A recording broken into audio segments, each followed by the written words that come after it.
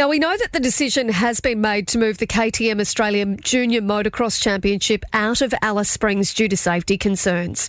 And all stakeholders had agreed, as I understand, that it was the right decision, although it must have been an incredibly difficult one, given the fact that it hasn't happened in Alice Springs since 1987. Now, joining me on the line is Motorcycling Australia Northern Territory Branch CEO, Scilla Thomas. Good morning to you, Scilla. Oh, are you there, Scilla? Have I got you on the line?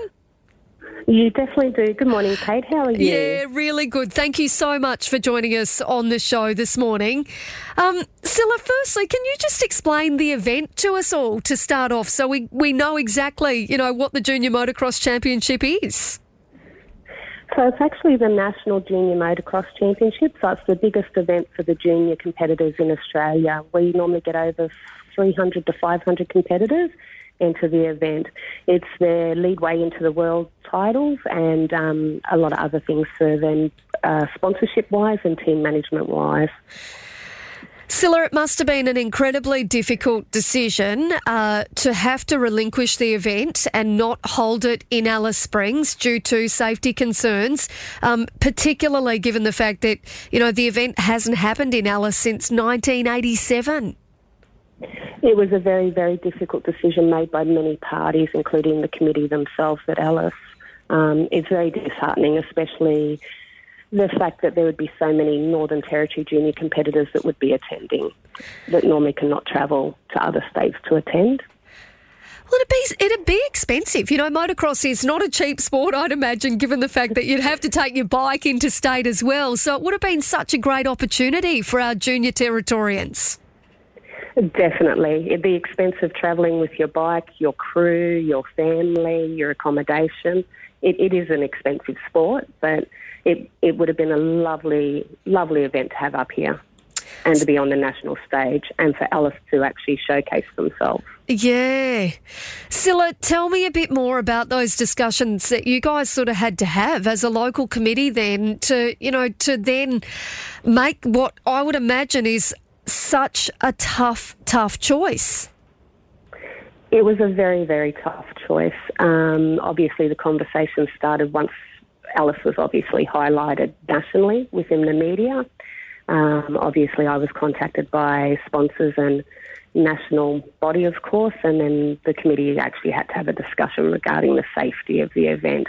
Even though the complex itself would be safe, it was the fact that we would have so many people in town that would not be safe.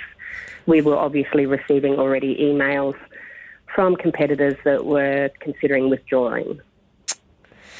Scilla, what's been the reaction, as you've had to let people know that you've had to relinquish the event and it's no longer happening in Alice? What's been the reaction from the kids and from the club members and those that do motocross in Alice?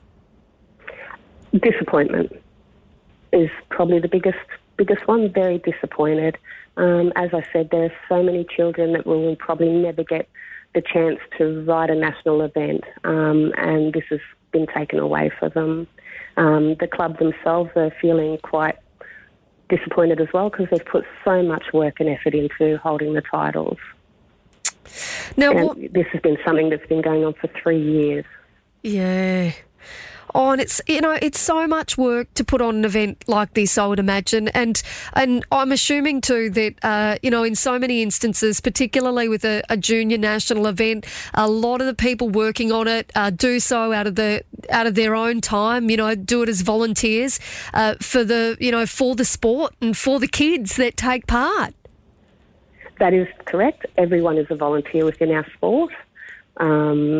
All the way from the person in the canteen to the person that's out there flagging to the safety of the riders. Everyone volunteers. And the time that they've put into preparing the facility to have this relinquished because of the upset that's happening in Alice is pretty disheartening and heartbreaking for them. Scilla, what about the economic blow? Are there any estimates, assuming that people would have travelled and flown in and then indeed needed accommodation? You're talking a couple of $1 million that's been taken out of the tourism for Alice Springs, as well as accommodation, eating out, maybe going out, because the event is held over 5 days, so there's time for people to go and see the sights of Alice. So it's quite a big loss of money to a lot of local businesses.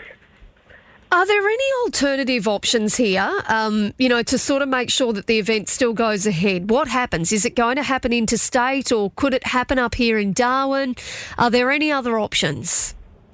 I am currently in discussions with MA National themselves and are fighting to keep it in the Territory. I have been contacted by some of our local clubs within the Darwin area, which I'm in discussions with at the moment. I have obviously reached out to the Sports Minister, and I'll try and reach out to our Minister of Major Events today, because I need a little bit of backing and clarification, because interstate are believing this is a territory-wide issue, not just Alice Springs. Yeah, which makes it tough. And the problem is as well is, while things certainly aren't as bad here in Darwin as what they are in Alice Springs, the crime and the alcohol misuse is something that people interstate are quite concerned with when they see some of that vision, on a national scale. Definitely. I'm hoping the town meeting that happened in Alice overnight, where they got over 3,000 people, gets the movement for them down there. And I am doing my best to showcase Darwin as not having as many issues as what we do within Alice. Yeah. Cilla, what does this mean as well, do you think, for events like the Finke Desert Race? Are we likely to see this trend continuing, or, could we wind up in a situation where Finke is unable to happen?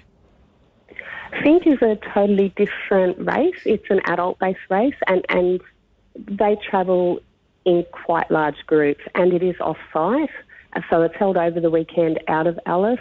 We are talking about adult men and women who travel in groups, whereas with the juniors we were talking about young families, young competitors. That was the big difference, and the fact that they would be in town and for a period of over 5 days. Finke shouldn't feel any loss because of this. Okay. They are actually releasing their nominations early, but the talk in town at the moment is Finke will go ahead and there will be no problems with Finke. Yeah, goodness me, I hope so. Otherwise it's a massive blow. I mean, this is a massive blow. And the thing that that upsets me about you guys having to relinquish the Australian Junior Motocross Championship out of Alice is that, the really sad part about it is that it's the kids that it's impacting. It's impacting our juniors who would have been so excited to be able to have the event in Alice Springs and in the Northern Territory.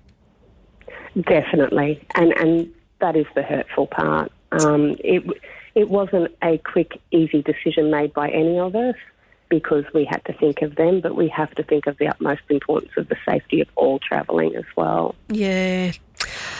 Well, Cilla Thomas, the CEO of Motorcycling Australia's Northern Territory branch, I really appreciate your time this morning. Thank you so very much for coming on the show and explaining it to us. Please keep us in the loop. If we do wind up in a situation where this is happening in Darwin, we would love to know, and we'd love to be able to let our listeners know as well. So please keep us up to date. I definitely will. There will be a release by Friday where the event will be held. Yeah. So I will definitely give you guys a call straight away. Good on you, Cilla, and all the best. I know it must have been such a tough decision for you guys. So all the best. Thanks so much for having a chat. Thank you, and you have a great day. You too.